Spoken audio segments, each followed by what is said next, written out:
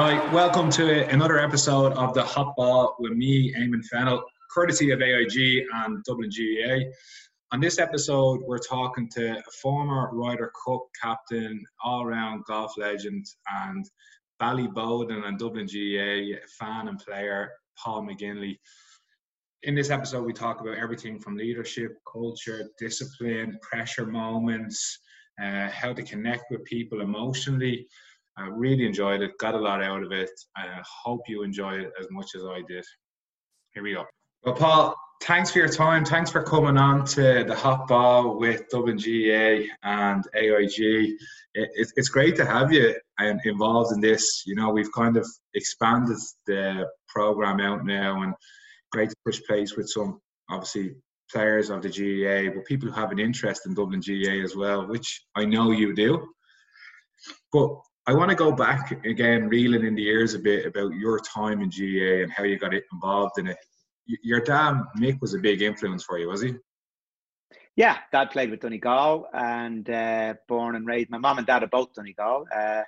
They moved down to Dublin before I was born. I was born here, the oldest of five. And like I'm sure you, Eamon, and everybody else in Ireland, they grew up in a very Catholic Irish background. Went to the local Christian Brothers school.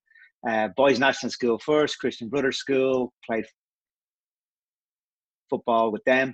Had a lot of success, actually, particularly hurling in the national school. A fella called Fintan Walsh was a teacher there who played with Laois, and we got to Croke Park every year, which was great, winning most of the times. And then moving on to Ballyboden, we had a good team there too. Growing up through the years in Ballyboden from, I guess, under 12 right through, and I played a couple of senior practice matches, so all the way through every age group from there. And also Cloiste Aina, Christian Brothers School that I went to too. Success, hurling and football there. But I was better at Gaelic than I was at hurling. I played a bit of soccer too, but I wasn't particularly good at the soccer. I didn't really enjoy it, not like I did the GAA, that's for sure. No, well, like the GAA, I was talking to Brian Steins, and he was telling me that you played with his brother Jim as well for Ballyboden. Yeah. Did you play many games with him, or? Yeah, all through the age groups. We had a really good team. You know, if you look back through the history books, we were the best team in Dublin around the early 80s when we were all in the underage group through minor, through 21s. And Jim was midfield. I was left half forward, and that's kind of been a little small fella. My job was to pick up the scraps from Jim in midfield. He'd be double marked, you see, big, tall Jim. Noel Quinn was from that era as well too. He played up the road from Dimna Castle. That was one of our local derbies.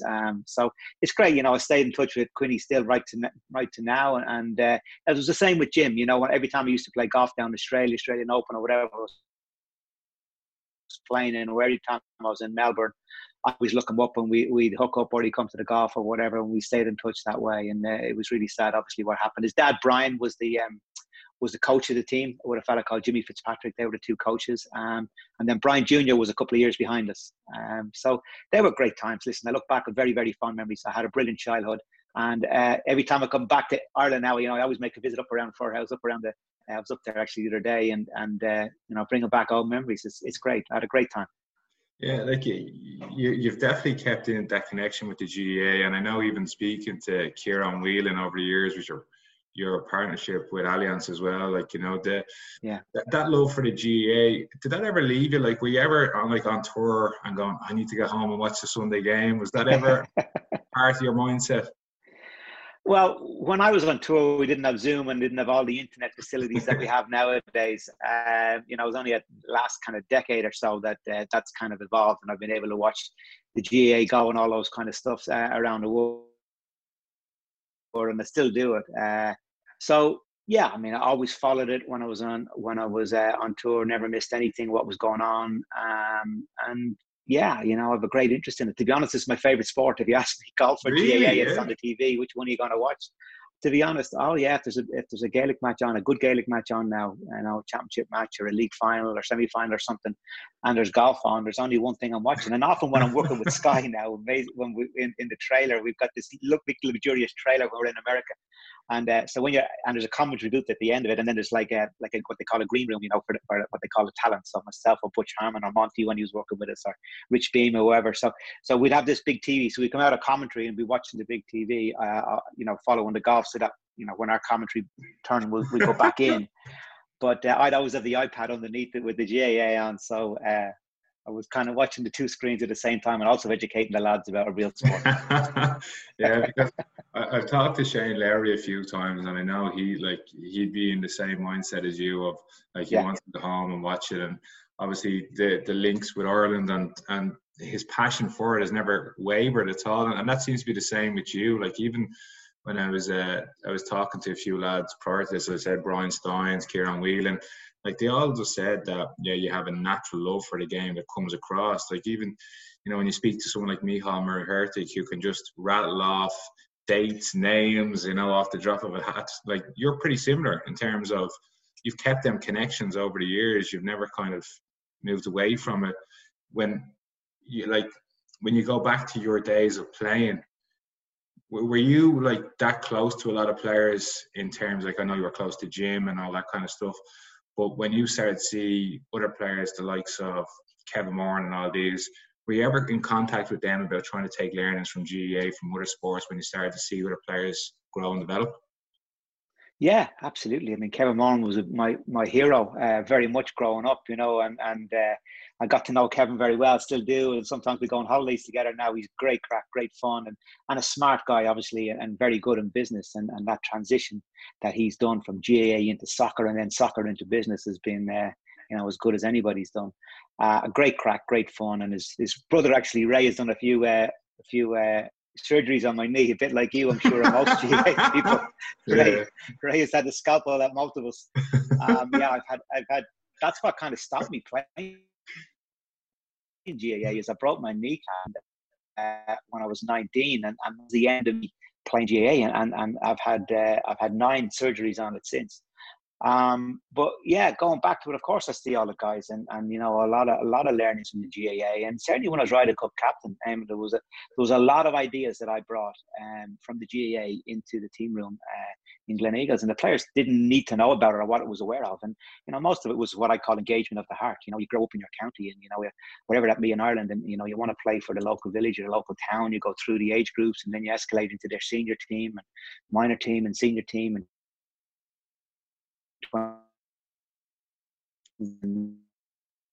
then you hopefully wear the county jersey and represent them in Croke Park. You're representing the town, the people, the place that you're from, and it's a very, very powerful connection. And it's certainly something that I tried to bring into my Ryder Cup captaincy, or my in my role as captain was Sergio Garcia, for example. You're not just there representing a faceless blue flag of Europe. You're representing Spain, your town, your village, the people that you're from, and to the point of putting photographs in their rooms, in their bedrooms and stuff like that, of their hometown and their home village. So you're really trying to connect with the heart, because it's one thing getting into people's heads, whether it be in business or sport. It's one thing getting into their heads, but the real magic happens when you engage their heart and get them really, really engaged for reasons that are very poignant to them, and very emotional to them. And that's what I try to do. Did you put pictures into the rooms of their village and towns? Yeah. Wow. Yeah. I made them, and the point would be, you're not representing this faceless blue flag.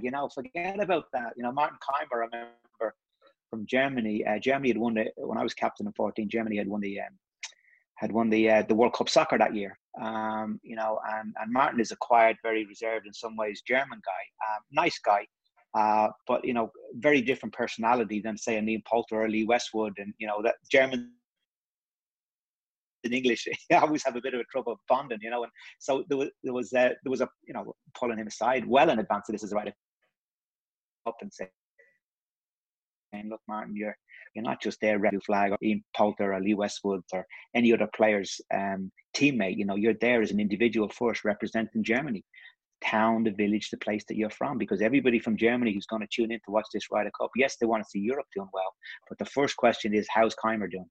So every time you're over a pot, every time you're over a shot, just remember, those people at home, that's who you're representing. And it's a very much a GAA philosophy. Another little thing would have been the colors. Every day I had a color, but there was a theme to what the colors were. They weren't just these, that goes well with that color, because you designed the clothes as you don't design the clothes, but you design the colors. You choose the colors as the captain, and so every day I had a different theme, and again that was engage something with the heart. Like one day we wore the colours of Scotland because we were representing there. We were playing in Scotland. Another day we wore the colours of Seve Ballesteros, which is always navy and white, you know. And then I had a home and an away theme at the weekend, which was you know, our away strip, which was very much yellow of Europe, and then blue as a smaller color, and then reversed that into the home strip on the Sunday, where it was very much dominant in blue. So all of those things were ideas that communicated to the players, and it was just to give a little narrative and tune them into what was really important. And I think, and it's a bit like, again, that comes from wearing the county colours and the county jersey. I can't believe the level of detail you went into. It's amazing to hear, like, that's how you zone in to connect with people, because, you know, when I was interviewing Coach Kavanagh, he had it as earned belief. So, like, you can't like just build trust overnight. It takes time, but you have to connect with people emotionally to fully understand them and engage with them. You seem to really do that, and I'll get into the Alex Ferguson piece in a minute, because I know that was a big part of it. But in terms of your business side of stuff, is it London Business School you were involved in as a fellowship? Yeah. Does that that kind of emanated? Yeah, that kind of emanated out of the captaincy. You know, it obviously went well, and I ended up doing a lot of public speaking and talks and stuff like that. And they had seen me, and they invited me into the school, and they wanted to do a case study to present to their students on leadership and use what we did in Gleneagles. And so I did a case study with them and presented that to the students. And kind of what emanated out of that was they made me an executive fellow, which is kind of like an honorary lecturer or an honorary student of the or honorary lecturer of London Business School, one of the top business schools in the world. And I was the only and first ever sports person they ever did that too, because they don't have a sporting pedigree, and they're obviously a business school. So I'm still there, and I've just written a book with them on leadership as well, kind of combining principles that I believed in and what I've experienced in sport, and the head of leadership has worked with me in that in business, and we kind of married the two together and created a book called Landscape of Success. Wow! It's been a great relationship. And what am I there now?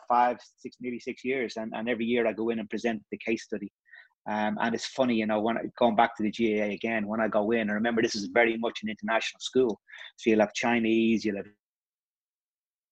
Indians. I mean, I'd say only 10% will be British or Irish that will be in there, if that even. You know, most of it is it's like a really crash course, and it's generally for men or women who are kind of maybe graduating to take over the family business, which could be huge, or they're graduating, finishing school, having come out of university, or somebody who's kind of changing occupations and want to re-educate themselves with modern ways of leadership. So you'd have about 100, 150 in each class. It's called a Sloan. Course. It's a crash course of about 6 to 9 months. And I would come in and they would have the case study, and they'd kind of the case study for 2 or 3 weeks, and then they would study the case study, and then the lecturer would come in and present the case study, and they would ask questions about it, and they'd be giving him insights to it, and all the time I'd be sitting at the back of the class. They wouldn't know that I was there, and then at the end he'd invite me down, and then I would do a Q&A for an hour and a half. But what was so brilliant is, as I say, there's only 10%, if that, are British or Irish. And it's amazing to hear the Indians, the Chinese, men and women, talking about the county colours, talking about the GAA. It's just incredible, something that they knew nothing about. So in my own little small way, I'm kind of spreading the word of the GAA. Oh, brilliant. When's the book out? The book is out. Well, I have it. Yeah, I haven't published it. Well, I've published it. I've self-published it. I didn't do it. It's not done really for commercial reasons. It was done to kind of condense all my learnings. But yeah, I have several. If anybody wants one, we can arrange it. Just contact me through Twitter. Probably be the best thing. Just send me a message, a direct message through Twitter, and I can arrange for it to be sent. But yeah, there's a lot of GAA pictures in there, a lot of principles. There's 18. I did it 18 as in 18 holes. There's 18 principles on leadership. Wow. And yeah, it's a marrying between business, leadership in business, and leadership in sport, and certainly through the eyes of the Ryder Cup in particular that I was involved in. Well, I'm actually doing my master's part-time in UCD Smurfit Business School, and I like naturally read leadership books and culture books, and reading stuff about the All Blacks now, about Yeah, the Clive Woodward, and obviously Alex Ferguson. So I definitely love to reference a few of your sure. points and your principles in my assignments. But I know you're a big fan of Alex Ferguson, and he obviously played a part in the Ryder Cup as well when he came in to speak with the lads. Did you just kind of give him free rein to, and like I know he talked about the geese flying overhead, and he has the picture of the lad sitting on the bar of in his dressing room. And I've listened and watched a few different interviews that he's done. Did you just give him free rein to talk about whatever he wanted, or did you have points that you wanted him to kind of get across to the lads? Well, that's what I learned most from him, Eamon, more than anything else was. Um, so let me just take a little time to go through the relationship with him. I played with him about 10 years previously in the JP McManus Pro-Am down in Limerick, but I hadn't met him over 10 years. And he just retired from Man United, and I became Ryder Cup captain around that time. And there was a number of challenges that I felt I needed help with. In terms of leadership, you know, I'd played in 3 Ryder Cups. I'd been a vice captain on 2. I'd been a Seve Trophy captain on 2. We'd won everything I'd been involved in. I was very lucky to have great teammates and, you know, great learning experiences. I'd played under or captained everybody from Faldo to Seve to Monty to Rory. I mean, a who's who, a Lazabal, wherever you want to go, Ian Woosnam, wherever you want to go in the history of great history of European golf in the last 25 years. I'd either been in a team room with them one way or other, either playing under them or captain. So I had a lot of information. I was that soldier. I haven't done 3 Ryder Cups, but I was never, for example, I'll just give you one of the things. I was never a superstar in the team. I was always kind of 6 to 12 in the team, a guy who played 3 matches out of 5. Yeah, obviously an important member of the team, but I was never the superstar status, like I say, a Rory would have been. You know, the questions that I wanted to get some insights on were questions like, how do you deal with superstars? How do you deal with superstars when you're captaining them? You know, I was a soldier of 6 to 12 or kind of even 3 to 12, but the top 3 players in the team, you know, what kind of pressures do they feel? How do you deal with them? How do you position them in the media? So those kind of questions I had you know, I wanted to get more information on. So I looked around, I thought, well, you know, who would be the person who could help me, kind of mentor me on this? And Ferguson was the one who came to mind. So I got his phone number or his email rather, and I contacted him, and so he rang me back and he said, look, he says, I'm really busy. I just, you know, a lot of teams are looking for me and things. Look, he says, I like golf, but, you know, I don't think I'm going to have time for this. I'm really busy. I've just retired. I don't want to be jumping back in again. And I said, look, let's can I have lunch with you? So he said, yeah. He said, but you're going to have to come up to Manchester. So I said, okay, no problem. So we arranged a date and I went up to Manchester. Went into this little small kind of mom and pop, you'd have to say, hotel in a place called Alder Liège. You know, nice kind of three-star hotel, I'd say, on the edge of Manchester. Alder Liège is where he lives, and so we met him there, and he had this little corner table down the back, and he says, oh, this is where I've done all the years. I've used this as my main meeting room. Sometimes I meet the players here, a certain player if I want to speak to him and have lunch, or sometimes I would meet an agent or a player I'm trying to sign. So he said, there's great history in this little place here. So we were having lunch, and we're having a great lunch, and he opened up a bottle of wine, like you know, all the famous stories about him liking a glass of wine is absolutely true. He's got his own cellar downstairs. The owner brings up his own wine thing. So we're having a great lunch, and obviously I was careful. I wasn't really drinking because I had loads of questions. I had my notes all out and I wanted to ask him. So kind of that's how it emanated. We got on really well, and when I started explaining to him the different ideas that I had and things, questions that I had, he was giving me the feedback. I was taking down notes and all of those things, and kind of one thing led to another. And he said, look, he says, I like where you're going here. I like the way you're approaching this. He said, you know, if you want to meet again in the next couple of years, you know, when you're captain, you know, there's no problem. Come on up again. We can do it again. And kind of emanated from there. So when it came after meeting him, I think I met him 3 times over the 2 years, as well as a couple of phone calls and a couple of emails. And as it got closer to Gleneagles, about 6 months before it, I asked him, I said, look, I'd love you to come. And we normally have a guest speaker on the Tuesday night that will come in and speak to the players. You know, I'd be really honored if you would be that guy. It's in Scotland. There's a good connection there. All the players love love Man United. Well, not all of them, but a lot of them, they all love soccer. And I said, you know, the caddies as well. The caddies are really important. And if you were to go in and you know, give a talk to the caddies, because they've got their own separate room next door to the players, you know, it'd be great to go in and you just appear. And he said, look, he says, I'll do it, but I don't want any media. You don't have to tell anybody, not even the players. Nobody's to know, because I don't want everybody asking the next 6 months about the Ryder Cup. And also he said, it'll put a lot of pressure on you. And he said, the second thing is, I want you to go away and I want you to write an email. I want you to give it a lot of thought. And I want you to write an email, and I want you to write down 6 biggest challenges that you face as a team to win the Ryder Cup. You tell me what those 6 are, because there's no point in me coming in and just talking off piece about what I want to talk about, because I want to know what your challenges are. So if you tell me exactly what those challenges are, I'll prepare something and I'll go in without referencing them, and I'll just talk about those 6 things and leave them hanging in the air. So as you come in later in the week for your team meetings, you can then reference what Alex Ferguson said at the start. So it'll just empower your word and give you a little bit more, give the players a little bit more layer on the challenges that you're facing. So it was all very planned and all very focused, and it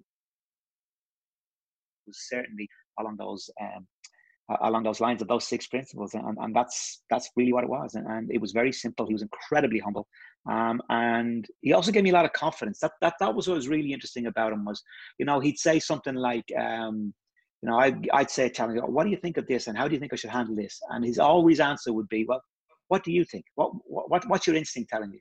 And I said, well, you know, I'm kind of thinking about if I do this and I say that, or I do this. He says, I love that. That's brilliant. That's exactly what you should do. I'll tell you why. And then he would give me an example of his own kind of stuff. So what he was doing, he wasn't just giving me the information, but he was also empowering me and also giving me a lot of confidence. So in a lot of ways, you know, he's a strong psychologist in a lot of ways. He was playing me as well as giving me the information. And that was something I was very appreciative of. That's coaching 101, isn't it? Like, you know, trying to empower and get you to realize the answer for yourself, which is which is great that you kind of had that relationship with him, because, you know, when I look at leaders and I read a lot about different people and how they inspire, storytelling plays a massive part in that, and how being able to tell a story. So it sounds like he was able to tell the story of his experience and how he got there, and then it just led you into, okay, well, these are the 6 things that I know. Now I have to just layer what he said on top of it, which is a great way to do it, because if you're trying to just hammer a message, it's hard to get it to resonate with people if you're just kind of enforcing it without any background or without any story to tell on it. So I would have loved to have been in that dressing room, because like even stuff, I've watched a few interviews with him on Harvard on Harvard Business Post and Business Review.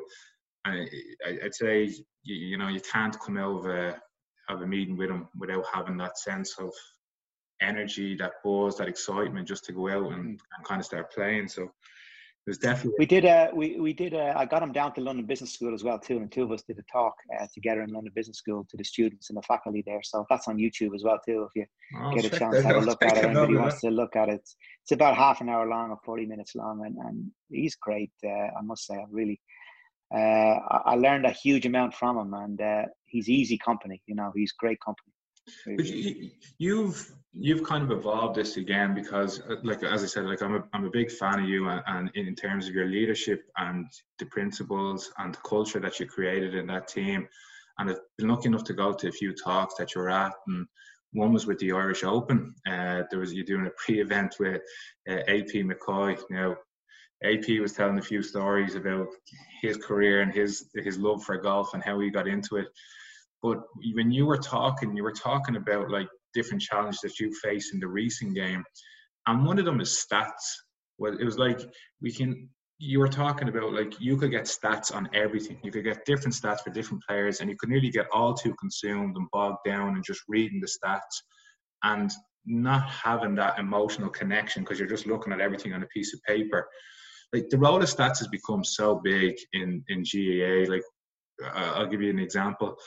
From a club point of view, we now have meeting rooms in the clubhouse that are just like, you know, for video analysis. We have huddle on our phones. You know, we're getting matches sent to us, training sessions. It's nearly become, from a club point of view, all too consuming. So I imagine in a professional setup, it's even more amplified.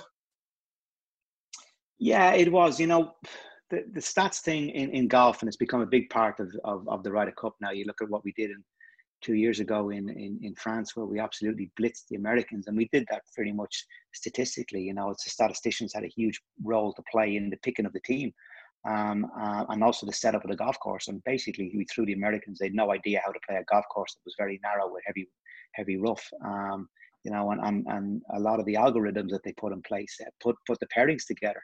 And Thomas Bjorn, the captain, kind of oversaw all that. So going back to my captaincy, which was in 2014. So I was a vice captain to Monty in 2010 and Lazabal in 2012. And in those two, we didn't have a stats team then. I was the statistician as one of the vice captains. I was the guy that came along and did all the research and had, our best 10 putters ranked 1 to 10 or 1 to 12. Our best drivers in terms of accuracy, 1 to 12, our biggest hitters, and the strengths and weakness of every player, and had them in a kind of a file that I would put that on the table when we were choosing the pairings, or Monty or Lazabal were choosing the pairings. And so it was very raw, it was very basic. But when I became captain at the end of beginning of 2013, the first thing I did was employ a full-time statistics team. And that was the first time it had ever been used by either America or Europe in the Ryder Cup. I used a company called StrokeAverage.com, and why I chose them was they already ensconced in golf. They were starting to do a lot of statistics for players, Rory being one of them. They were very familiar with the players' games. And I wasn't too obsessed about the players. What I did was I reverse engineered it. And my question to them was, okay, guys, here's what I want you to do first and foremost before we do anything, is that we've had 10 tournaments played in Gleneagles in the Johnny Walker in the last 10 years. I want you to go into the winners and the performers in those 10 events. And I want you to give me the correlations. And I don't want 50 correlations. I want 4 or 5 correlations on one page in big headlines. That's all I want. I don't want anything else. Show me the correlations on this golf course. What's the key to unlocking this golf course? Because every golf course has got a different key to unlock it. If you go to Augusta National, it's very much about the second golf course. Second shot to really play that. There's a huge correlation between the best iron player, the guy who hits his irons the best that week, and the guy who wins. If you go to the Open Championship, it's very much about ball control. You've got to play it from the fairway, and you've got to be able to move the ball left to right, up and down because of the winds in the links golf course. So every golf course has got different keys. So I wanted to find out from Gleneagles, from these guys, trawl through the stats, show me the correlations, because they're the stats for all the winners and all the people who played the previous 10 years. So, for example, you take that, and one of the things that came out very clear was the performance on the par fives. And that's not always the case in every golf course, but in this one it was. So you got to really hit the par fives. So the guy who generally played the par fives the best was the guy that won the tournament, or if he didn't, he was in the top 3. So that was one of the stats. Second was big hitting, was another one that was really close. It wasn't a short hitter's little pokey golf course. You had to be powerful. You had to be big around there. So I take that forward again too, going down to, say, my picks, for example. Luke Donald, who's a short straight hitter, and Lee Westwood, who's a pretty powerful hitter. I had to choose between those two, and I went with the powerful one, Lee Westwood, because the stats were telling me that you need to be powerful to play around this golf course, and Lee certainly had more power than Luke did, even though the form was quite similar. So I was picking horses for courses, which I'm a great believer in. And then rolling on a little bit more into more detail, if you look at all the pairings that I put in place for the foursomes, which is the ultimate shot, I had a big hitter and a shorter hitter in every group. And the idea was that, we talked about the 4 par 5s being really key. There was 4 par 5s in a golf course and also a drivable par 4. Now, here was the interesting thing. 4 of those 5 were even numbers, right? So what I did was, when I had a shorter hitter and a bigger hitter, the big hitter would drive in even numbers. So when I'm sitting down with Graham McDowell, for example, and trying to talk him into playing with Victor Dubuisson, which he didn't want to do initially, I had to show him the stats, and I said, look, the key to unlocking this golf course, G-Mac, is you've got to attack the par 5s. Now, you're one of the shorter hitters in the team, but you bring a lot of other assets. But what I want to do is I want to pair you with Dubuisson, because, first of all, I need somebody really mature on the shoulder. This guy is kind of left field, wild as a March hare. But I need somebody, and I feel you're, probably our most mature person as a person on the golf course as well as off it. And I know you can contain him. And the second thing is, he's a big hitter and you're not. So here's what I want you to pair together. So, when you're playing strategically, I want him to be the driver on the even numbers, because here's the example. I took out the yardage book and showed him your average drive on the second hole of par 5. He can't get home in 2 because it's over water from 280 yards. Because he's 30 yards longer than you're only be going in from 250 yards and you can't get home. So that's all of a sudden he's gone, oh, okay, that works. Yeah. And is there that much of a correlation? Yeah, there's a massive correlation between playing the par 5 as well. So we attacked the par 5s and that drivable par 4. Come to the drivable par 4, there was a carry of 280 yards over the cross bunkers, and then it would roll onto the green. So obviously Graham couldn't carry that. So if he was playing that hole, he'd have to lay back and Victor would have a 100-yard shot in. Whereas if Victor was playing, he was able to carry it and get it around the green. So he'd either be on the green or he'd be chipping. So that's kind of where it is. So it was reverse engineered from the golf course back into the players. As you were talking there, I was kind of just thinking the horses for courses analogy of Dublin GAA. Like if you think of the likes of Owen O'Gara over the last few years, when Dublin have come up against big physical full back lines, that's when you'd see the likes of Owen coming in, and even like to have someone as mature as G Mac to say, right, your game is now changing. Like, you're going to have to sacrifice a certain element of your game to benefit the team. I mean, I think of the likes of Kev Mack, who I'm sure would rather start every game, but he knows his role and knows how to go into the team and bring that energy in the last 10, 15, 20 minutes. That's a selfless act, and I have more admiration for people like that who know what they bring to a team and are willing to make the sacrifice for the greater good. Yeah, it sounds like you kind of really honed in on that to get the best out of people in their roles. Well, yeah, I mean, one of the I'm kind of the idea writing a second book, and if I do, it would be it would be along the lines of the individual before the team. In this modern world, I know this is a little bit of left field. I just need to explain it a bit. Everybody talks about team. Whether it's business, it's all about the team. Whether it's GAA, it's all about the team. Ryder Cup, it's all about the team. It's all about the team. Everything. All we hear is team. It's team effort. Now, I'll challenge that. For me, it's about the individual first, and what can you contribute to the team, and it's about individually managing each of the players, and putting their role in and making it really clear as to what their role is within the team before it goes to the team. So, for example, my team meetings were no longer than 10 minutes every night. They were at 9 o'clock, and they were 9 o'clock to 9:15 latest. But all my management was done, not just then, but in the months and years leading up to the Ryder Cup, was done on a one-to-one basis.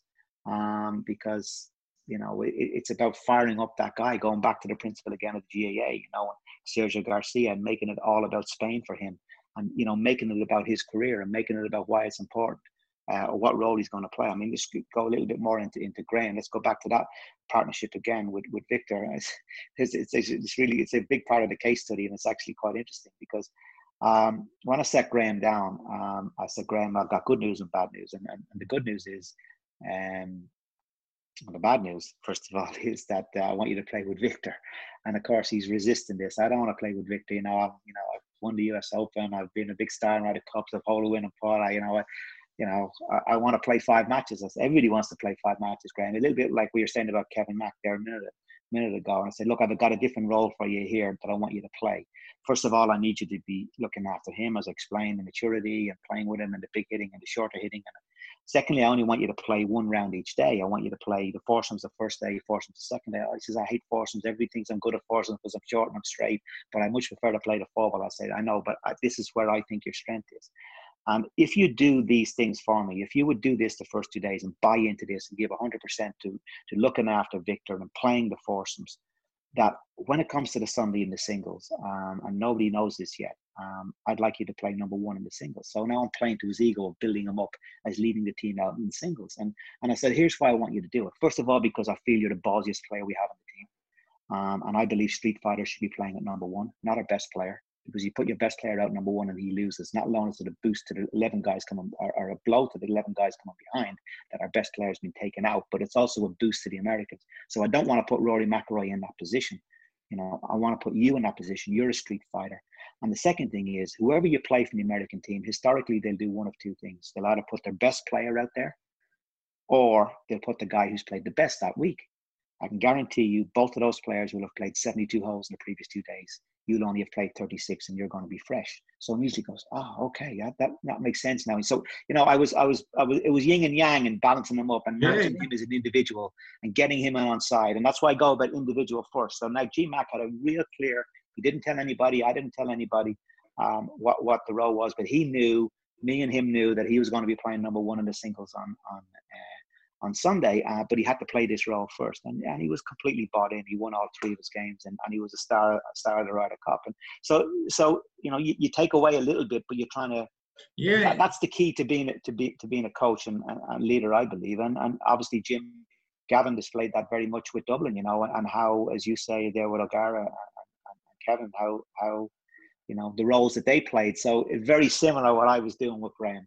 No, absolutely, and like I think that accountability piece of that. Yes, it's a team, but you are accountable for your actions. Like for any team, in order to help the team, you have to be responsible for yourself. And I think that accountability piece is crucial, and it's a key component to the dependability. Then, so you need to depend on me to be able to do what you're asking of me. And unless you have the accountability and the dependability, I don't think you can get that trust that you were trying to build with the guys and connect with them emotionally the way you did with the stuff with the pictures in the dressing room, the colours on match day and all that kind of stuff, because they don't buy into that unless all these other pieces of the jigsaw match together. Do you know what I mean? Yeah, absolutely. There's got to be continuity. I mean, I was big on that, continuity and simplicity as well. You can't make it too difficult. Going back to the data again, these data guys will just bamboozle you with stats if you let them. So these 2 guys that were working were very much nerds in terms of they love figures, they love stats. I said, I'm not interested in the small correlations, not interested in reams of stats. When they have to present to me, with half a page. And that's all it is. I want half a page and I want 3 or 4 headlines, and that's it. And you've only got 10 minutes to present to me, because I don't want to be sitting here for an hour bamboozled with a little, there's a lot of talk as well too about, the margins, the 1%, marginal gains here, there and everywhere. I was a lot more concerned with the big correlations. Forget about the marginals. You can get lost in the marginals. It's all about the big stuff and making sure that you get the big pieces of the jigsaw in place. Well, now that you have all these big pieces in place, and I'm going to relate it back to GAA. So you have Dean Rock, who's kicking a free kick to win an All-Ireland final against Mayo, and you have Lee Keegan throwing GPS trackers at him, all these distractions, all these different things. And Dean actually is running a camp at the moment for people around free taking that I think would be really interesting, not just from a skills of actually technique of kicking, but actually the mindset and the thought process that goes into them pressure moments. When you're making a putt in the Ryder Cup, what is going through your head, or what are you telling your team in them key moments to reinforce the positive messages that they, when they're in that moment? What are you saying to them, or what are you thinking yourself? So just going back again, because you'll see as we're talking here, there's a lot of what I tried to create was continuity and different layers of that continuity. So let's just go back a little bit to my original conversation with Ferguson about the 6 challenges. I said, I want you to write down the 6 challenges, and that's what I'm going to talk on. What I did was I had 6 huge images, kind of 6 foot by 6 foot, massive images, really evocative, that were hung throughout, our either the floor where all our bedrooms were on, or the playing area, the private area of the European team, and that section of the hotel that we were staying in. And I had these massive images that all represented 6 images, all represented the words that Ferguson was going to be talking about, that I was going to reference at each of the meetings, and I had those hung around in important places within the private area of the team, and whether it be the hotel room, the locker room, or the area that we were eating in the hotel.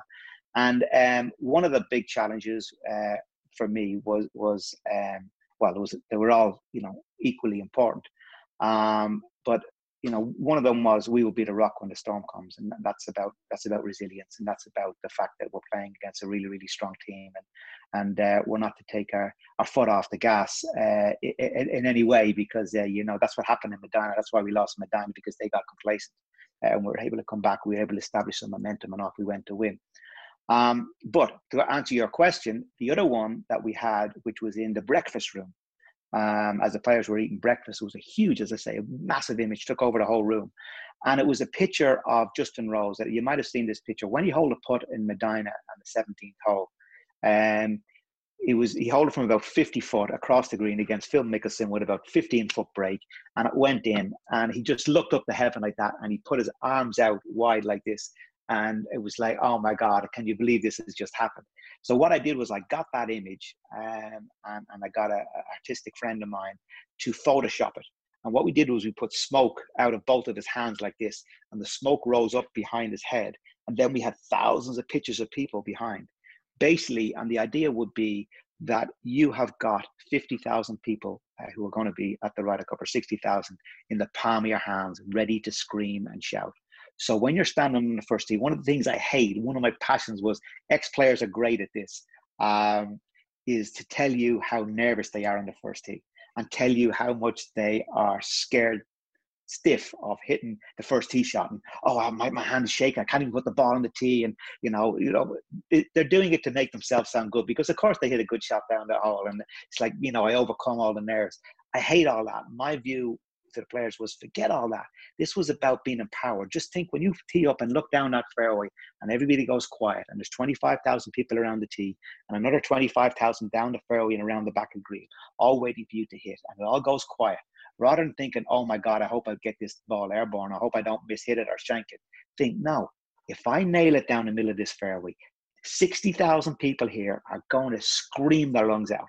So rather than thinking, oh my God, I hope I don't miss, or oh my God, on a putt or whatever, just think of the reaction of the crowd when this goes in. So rather than think over it, thinking, oh my God, I'm afraid, you're thinking, I can't wait until, because if I hold this putt, if I hit this shot in, I'm going to have a massive reaction. So you play to the player's ego. And I got this as a player myself. I don't know where it came to me, but playing in the 16th hole with Darren Clarke on the last day in 2002 in the Belfry. And I had a putt. We were the last game on the golf course, and I had a putt for birdie from about 7 feet. I was the last guy to putt in the group, and I had a putt to go all square in the match. And it's 10 deep around the green, and we're the last game out that evening on the golf course, and of course all the attention's on here, and of course I'm nervous, and of course my stomach is turning and all that, but for some reason Amanda Baba, whoever came and gave me this thought process to say, Paul, if you knock this putt in, this place, because I could feel the tension, you knock this putt in, this place is gonna go ballistic. So standing over the putt, I couldn't wait to hit it. I couldn't wait to hit it and think, man, I got the power of 25,000 people around this green in the palm of my hands. And of course, I nailed the putt, I hold it, and of course they did go crazy. So, and rolling on to the winning putt then the following day, something similar. So rather than being on the back foot and, oh my God, I'm afraid I don't, you're thinking, I got control of these people. I got control. And that's what I think about, go back to Dean, and I've spoken to some Premiership coaches about this, the pressure of a penalty kick. Rather than thinking, oh my God, I should really score here, you're thinking, wow, I'm going to burst the back of the net here, and I got 60,000 people in the stadium, or 80,000 people in Croke Park. Maybe they're not all going to scream because there's some away fans, but they're going to be screaming, should I make it? And so it's just basically a mindset of being empowered, and playing to the player's ego as well.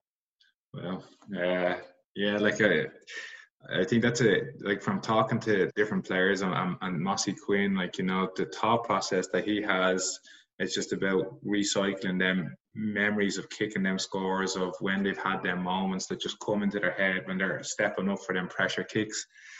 When, I want to take this back now to Ballybowden, because we talk a lot about leadership and how to build people's confidence and how to connect with people. You were very lucky enough to be able to talk to the Ballybowden team when they were getting ready for the All-Ireland final, the club final. Andy McEntee invited you down. Was that a big moment? And what did you say to the lads? Because obviously they just went out and performed that day. I thought, if I'm being open and honest with you, I thought they really kind of barely got over the line with some of the results that year. But when they got to Croke Park, they just kind of seemed to let loose and unwind and put in a great performance. Yeah, listen, there's not a lot I could say, really, to be honest. I mean, it was a fabulous performance. From the very first minute, they weren't bad. I mean, Donegal goalkeeper, of course, my dad was very proud of that, so they gave another reason to cheer for Ballybowden. But from the very first minute, they just took control of the game. You know, they weren't favourites, and they went at it. It wasn't something I said, to be honest. I mean, listen, I've got 5 minutes to wish them good luck, and that's all it was, to be honest. There was no great words of urgency. I live down the road, and they said, "Look, would you go up and just wish the lads good luck as they get in the bus?" And that's pretty much what it was. And they obviously knew my connection with playing with Ballybowden. Michael Darrell was there too, and yeah, you know, it's again, it's a continuity, you know. And I always felt there's an affinity, you know. And I don't know if the GA players feel it. I'm sure they do, but I certainly feel it in golf. I mean, you take somebody that I've played, who has played Ryder Cup for Europe. I immediately have an affinity with them because, you know, I was that soldier as well. And, you know, when you meet somebody who maybe been before you, or even somebody who's after you, you know, there is that connection, there is that bond, that you're following in their footsteps and of representing the team. And I guess that was the only connection, really, you know, as an ex-Ballybowden hurler and footballer. That was it, and just wishing them good luck. And there was no great words of wisdom. It was a tremendous performance by them. It really was. I was so happy for Andy. Yeah, no, it was a great performance. Speaking of a Vincent's man, now we have them in the club championship, so I hope you don't go near them now again. I hope that's your goal. You've done your role. You don't need to go back. But I actually just want to talk about your dad and your connection with Donegal, because I think we owe your dad a massive, massive thank you for getting rid of Jim McGuinness. He was it him that introduced Jim to Dermot Desmond? Yeah, it was him. Yeah, it was him. The two of them. Basically, I was playing in Portrush in the Irish Open. I don't know when it was, 5-6 years ago, and Jim had been in Dad's ear. They're from the same part of Donegal, and I obviously had known Jim for the two. I learned a lot from Jim, I have to say. Very, very smart, very clever, and we certainly haven't heard the end of Jim McGuinness. There's a lot more to come from him, and he's you know, and he had this idea.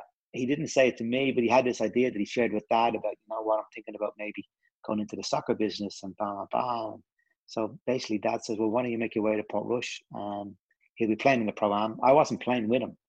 I wasn't playing with Dermot. So anyway, the two of them took off and they hunted down Dermot. And Dermot had known about Jim because I had mentioned to him, you know, every time we mocked, Dermot is a big fan of the GAA and a big fan of Dublin. He's helped in a lot of ways over the years. Yeah, absolutely. Yeah. So, he was very familiar with Jim, and of course, he was delighted to meet him. And the two of them had a coffee and a chat, and one thing led to another. And Jim was brought over to Celtic, and kind of off he went. So, yeah, it was Dad's instigation, that introduction to Dermot. And then Dublin went on and won 5 in a row. Yeah, I know. I'm not finished yet either. No, absolutely. Well, look, Paul, I really appreciate you coming on and sharing your stories. Like as I said, I've gone to a few of your talks. I've gone through lots of articles of interviews you've done. I will check out that YouTube of the London Business School with yourself and Alex Ferguson. Sure. And you probably will feature in a lot of my college assignments from here on in. So, look, I appreciate you giving your time. Really enjoyed it. I hope people get a lot out of this. I'm sure they will. And look, thanks again. You're welcome. All the best.